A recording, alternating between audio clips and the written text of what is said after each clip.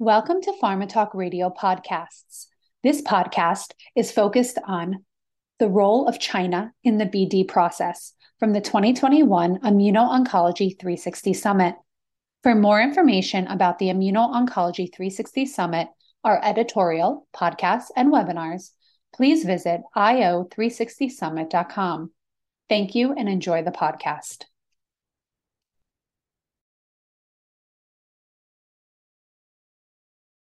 Well, many thanks for all three of you joining us. Let me introduce you first. Where's my screen gone? There we go. So Angus Grant is the Chief Business Officer from BeiGene, Weilin Tang, the Global Business Head from I-Mab, and Meeta Chatterjee, the Global Business Development Head from Legend. All have had and will likely continue to have significant success in both taking their products into the Western markets, but also in the case of at least one of you, taking Western products into China. So it's a real privilege, and I think it's very, very timely, given some very recent developments, both with J&J and Legend, but also with BeiGene, that we could put this panel here today, because it really follows on quite nicely from some of the points that I mentioned in the keynote I just gave. So maybe to kick off, one of the things which I know investors are very focused on is the risk of competition in Western markets from China-derived drugs. And I showed a slide previously listing a number of PD-1 assets, and we've had within that class, Lilly with Innovent take Tyvyt. We've had BeiGene that licensed tislelizumab to Novartis. The key question I always get is, will the FDA or the EMA really approve a drug which has solely been developed in Chinese patients into Western markets, given differences in ethnicity, standardization of protocols? So I'd love to hear your views, given your interaction with the agencies, given you're doing exactly that with your partners. So whichever one of you wants to go first. Well, I think they've already done it. And the proof is in Brukinsa with BeiGene getting approved by the FDA for mantle cell with the predominant data coming from China. So the FDA is perfectly willing to look at data from other countries and even approve drugs based on that data. For fair disclosure, I used to work for the FDA. And so then the question is, now will they look at additional programs, broader programs in more prevalent diseases? And we certainly believe so. At BeiGene, the broad clinical program for Tisli that we partnered with Novartis is a combination of global data. So there's a lot of data from China, but also a lot of data from a lot of other countries. So they're truly global programs. So we have good confidence that the FDA will review and successfully approve those applications. Yeah, actually, and I totally agree with what Dr. Grant just said. Based on my previous interaction with US FDA, if you look at the rule and laws, there's no requirement of the data you have to generate it in the United States or this thing. But even with that said, to approve your drug in the United States on the market, if you do not conduct the trial on the market, it will still be challenging. Yeah, that's from commercial purpose. Because you don't have your PI, you're missing your, basic physician education period. So I really doubt about for any big drug or meaningful drug, if you want to market it in the States or even in Europe, you do not conduct any trial in the market. To reach a commercial success will be very challenging in my personal view. So I would still say it has to be balanced as a company-wise. And I think Meeta, it's a little bit different for you, because although the initial trials by Legend were done in China, the regulatory trials, I think, have been done in Western markets. That's correct. So the initial trials were investigator-initiated trials that generated a fair amount of very positive data. But post-collaboration with Janssen, we're doing global studies, but it's, an IND was filed with the FDA here and for Europe. Right. And in relation to, and you mentioned Angus, Brukinsa, which was a refractory small indication with a sort of unmet medical need. So two questions. Number one, you kind of touched upon it, the confidence in being able to jump using that as a precedent to a much more prevalent patient population. So that'd be one. And then the other one would be, you have thoughts on how the EMA views the same issue. Does it have a similar approach to the FDA? Yeah, I think it comes down to what was mentioned a minute ago, that when the FDA reviews applications, they look at the previous patient treatment paradigm, the inclusion-exclusion criteria. They look to see that the data is comparable for patients in the territory, whether it be the FDA or the EMA. So I think the world has moved along, and one of the exciting things that's happened in China has been the harmonization of the way clinical trials are run and conducted in China is much more consistent with the ICH. And so you can run trials in China and Japan and Europe and US, and the data, it really becomes quite interchangeable if you're following the same good clinical practices, the same standards of quality. You've got good clinical trial design. You're capturing the right kind of patients to put into the trial, and you're interpreting the data in a consistent fashion. So I think the regulatory agencies are having an easier time now looking at data from multiple countries and applying it to their own territory, unless they do believe there's a difference in the prior treatment paradigm, there's a difference in the treatment practices in their territory or country, or if there is an ethnicity difference that they need to pick up and test. So I think it really hopefully comes down to good science and good medicine, independent of where you run a trial. So maybe just following on from that, you've touched upon some of it. China as a CRO, or as an increasingly important part of a global development program, both for an established class of drugs, where obviously there's somewhat less risk, but also for a first-in-class innovative drug. One might imagine that just given the sheer numbers of patients, as well as cost, it could be very highly attractive, but that's quite a sort of superficial assessment from someone who's looking in from the outside. So it's easy to think everything's easy until you've actually got your boots on the ground. So is that a fair assessment? What am I missing in terms of stumbling blocks? Because you spoke to harmonization. There's no doubt there's lots of patients there. I suspect the patient acquisition cost is lower. So what are the caveats that one would need to be aware of that one might not think about unless one has direct experience? Well, I think that's right. And Beijing's built out a clinical team of over 1,500 to be able to run trials globally, but also to be able to take advantage of the large population in China. As you know, when you're running clinical trials, wherever you're running them, getting patients into clinical trials is essentially a rate limiting step. There are only so many patients willing to join clinical trials, and there's a lot of competition in certain disease areas and certain drug classes in order to get the patients into the clinical trial. So having a country with the raw population that China has, and having the practice of medicine be remarkably similar for a number of these diseases does open up a frontier for access to more patients, more hospitals.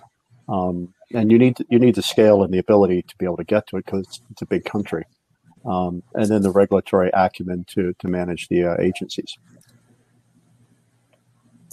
So if I might add, to your question, CAR-T is a different space, right? Mm-hmm. It's a little bit more complicated. And so we're a little bit behind in terms of the development for the CAR-T types of therapies than, say, the antibodies. They're very stringent enrollment criteria. As you know, the side effect profiles are very different.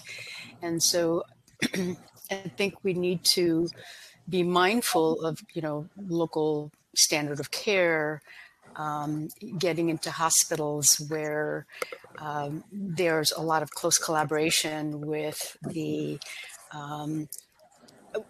with patient management. There has to be a lot of sort of direct interaction between the chief clinician and the patient, and this involves nursing, pharmacies, neurology, et cetera, to handle the side effects appropriately. So it's something that it's something that's being developed, but we need to have more hospitals that are certified centers of excellence where they have all of these in place, along with, you know, the appropriate, again, expertise to handle these.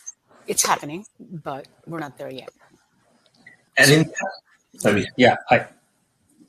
No, I was just going to say, so in terms of accessing the large volumes of patients, you know, we can't get access to them just yet. You're not going to go to community hospitals. I mean, these are centers of excellence, right, that you have to focus on.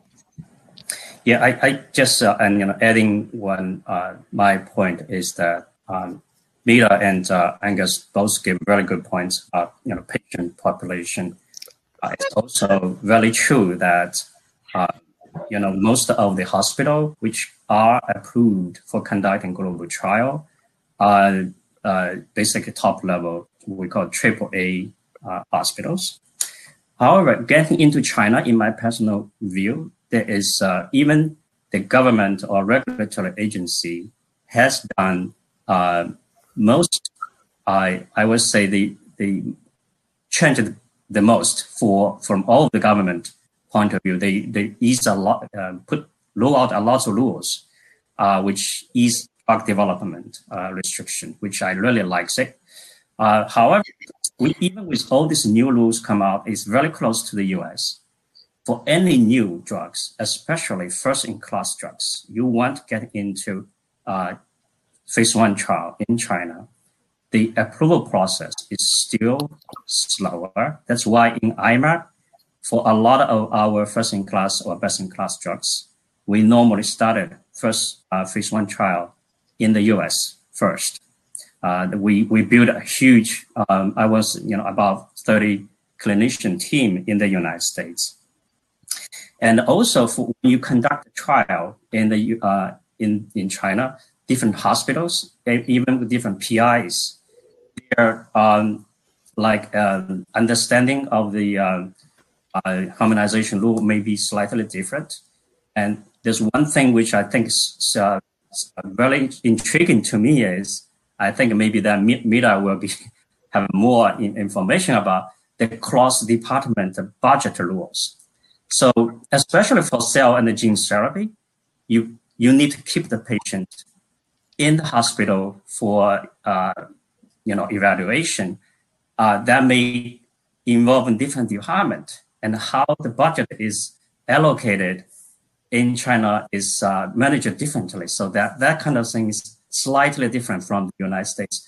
All of the trial people need to be aware, and also human genome science rules is very seriously enforced. So all those things, I think there will be improvement. There'll be more clear of guidance. But when you get in there, we should be very careful about. Do not step on the pedal. I think that's experience some companies have experienced in China to date. So one thing that I was curious about is patients lost to follow-up is a challenge, and drug developers in the West try to minimize that. I'm wondering, is it a lesser or a greater issue in China in terms of losing track? Is there culturally a greater willingness to be followed up, and therefore you don't have to chase patients, or is this a global phenomenon with no differences?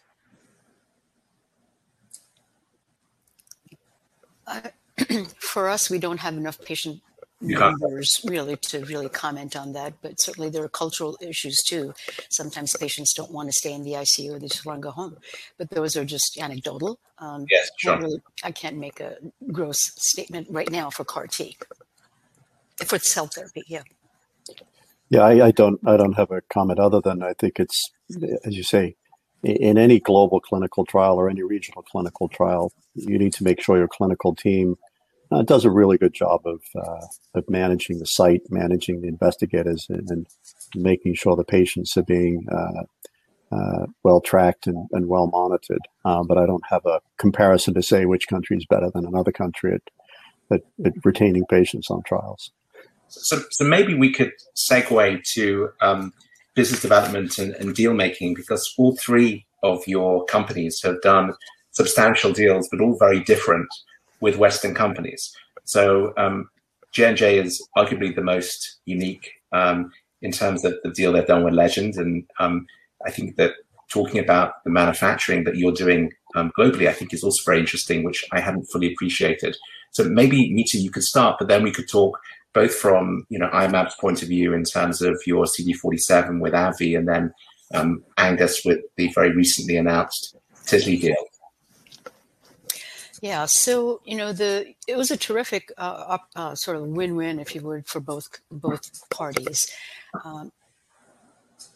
Legend took advantage of the IIT system in China to generate a fair amount of data. It was actually 74 patients worth of data in relapsed refractory multiple myeloma, and this caught the attention of a number of multinationals, and in the end, we signed the deal with Janssen.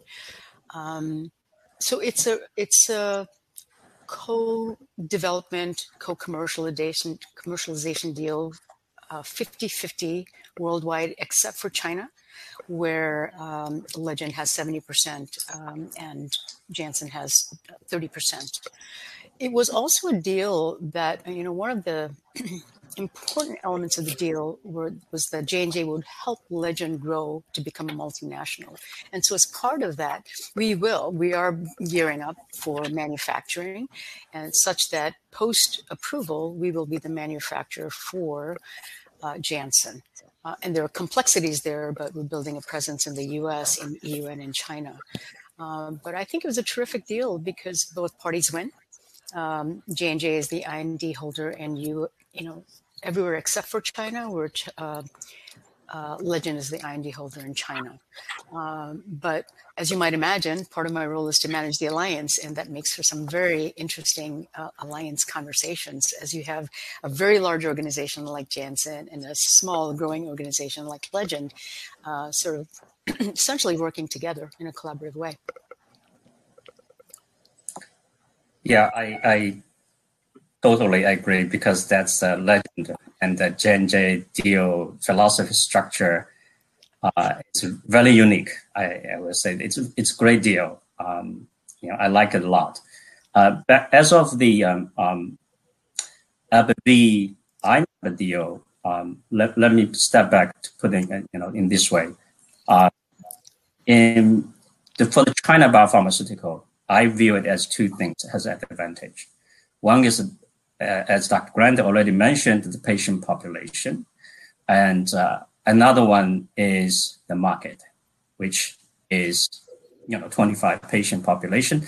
If you look at the cancer new case each year, for whatever reason, China's new cancer patient number is always number one in the last few years. So that means there's huge unmet medical needs.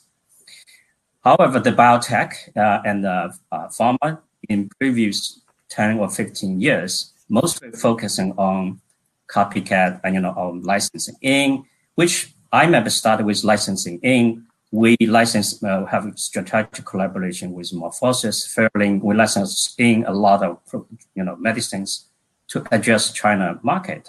We're using exactly the advantage.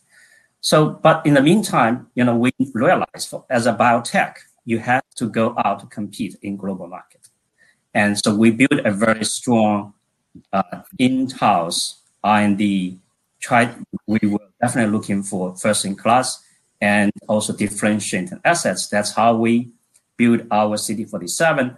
And we will develop a CD47 in China, but there's a huge market out of China too. But out of China is 75% of the market.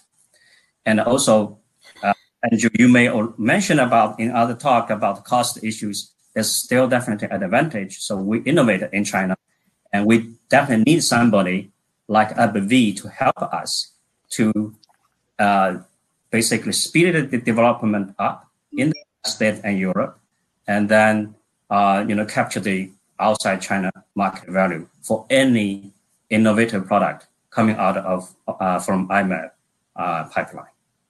So it's a win-win for both of us.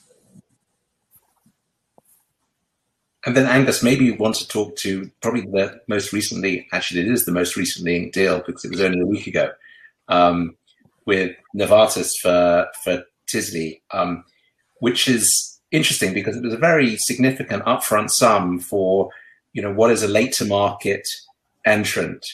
And why, because I'm sure that there was not just one partner. What was it about the structure of the deal and the partner that made it so attractive? Well, it's certainly a medicine that's had an interesting history, and I've had a weird piece of that history. I was at Celgene when we did the deal between BeiGene and Celgene for Tisli back in 2017, July 2017, when we closed it. And then with the purchase of Celgene by Bristol Myers, it caused the rights to revert back to BeiGene. BeiGene bought a number of reasons that Celgene did the deal with BeiGene, beyond Tisli, but also a commercialization agreement between the two companies as well. But with Tisli, with Celgene, the program further broadened into a very broad program into multiple indications.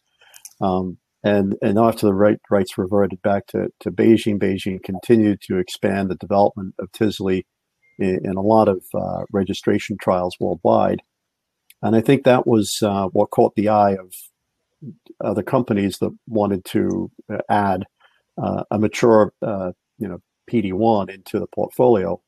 There's also, not all of the PD-1s and PD-L1s have performed the same. We've seen some that haven't performed very well, and some that have performed better than others. And we think Tisli is a very good antibody, has more characteristics similar to Keytruda, and so we've developed a very broad data base in these clinical trials. And I think that was what was appealing to Novartis. They have their own program, but with Sparta, but it sort of suffered a setback in a pivotal trial.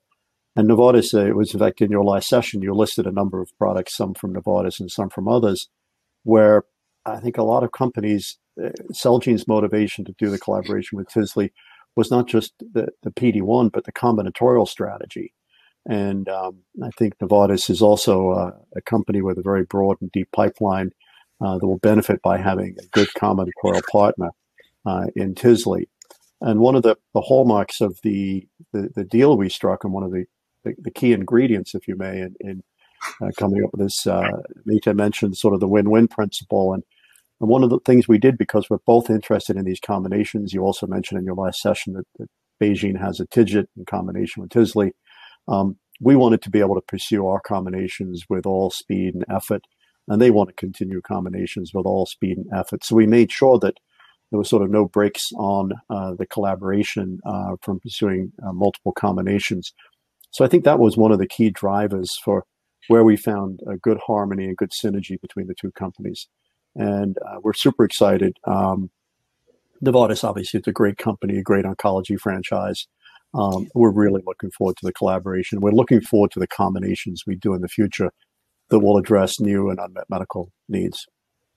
I think one thing which is seldom seen in the industry is, and maybe not everyone on the call has aware, but you're running a head-to-head trial against Keytruda as part of a 3-arm trial, including your TIGIT antagonist, which is a path that few dare to tread, given some of the pain experienced, less so in oncology, but certainly in other therapeutic areas.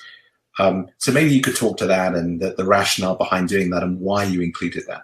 Was it a combination of components because you needed it for the TIGIT, or was it you just felt that, its expression of confidence, given as you outlined, you feel it's just an exceptional molecule with likely similar efficacy to Keytruda?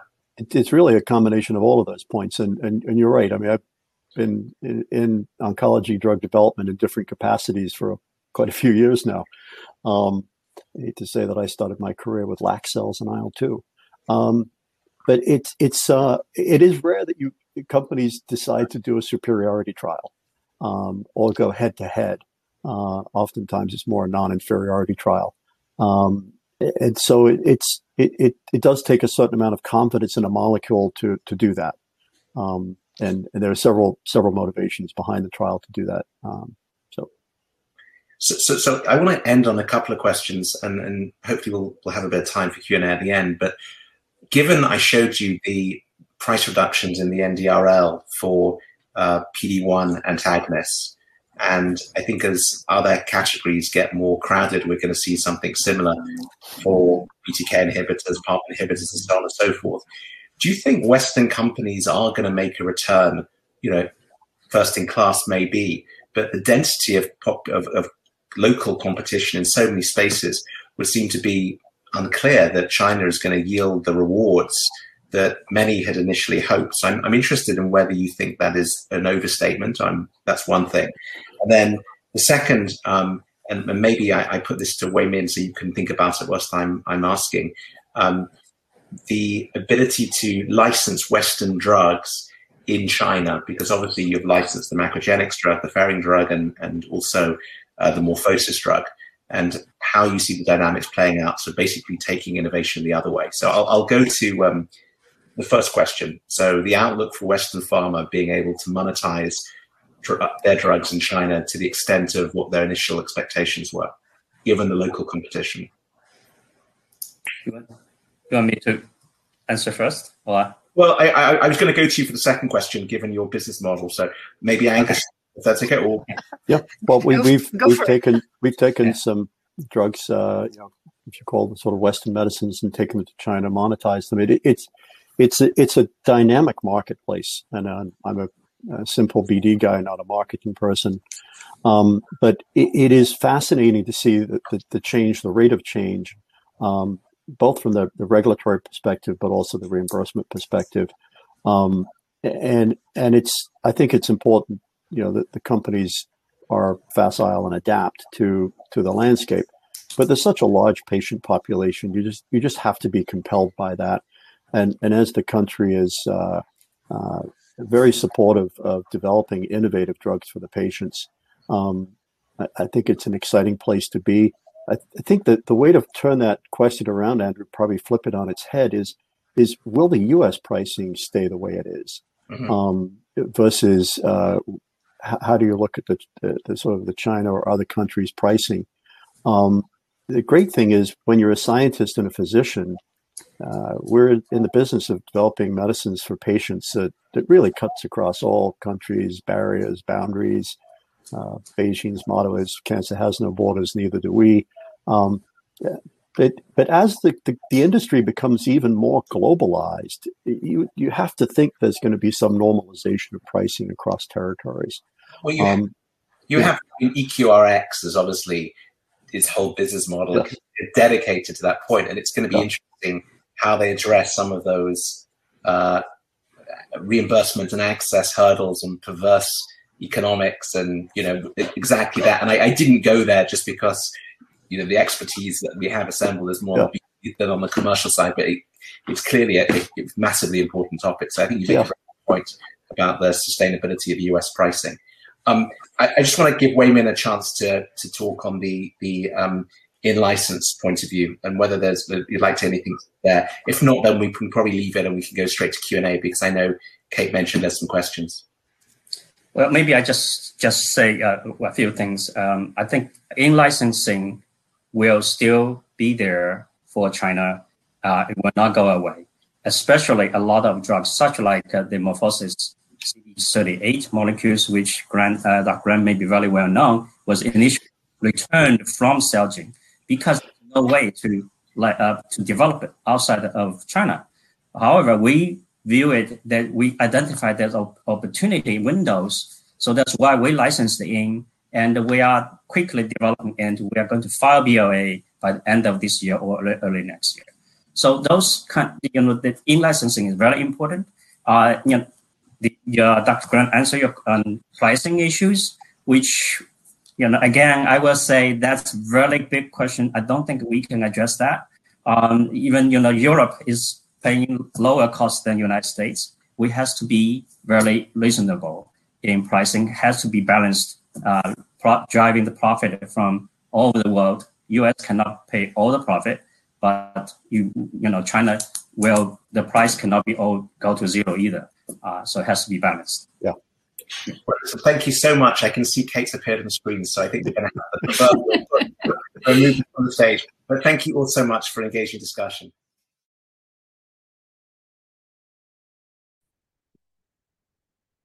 We hope you enjoyed the podcast.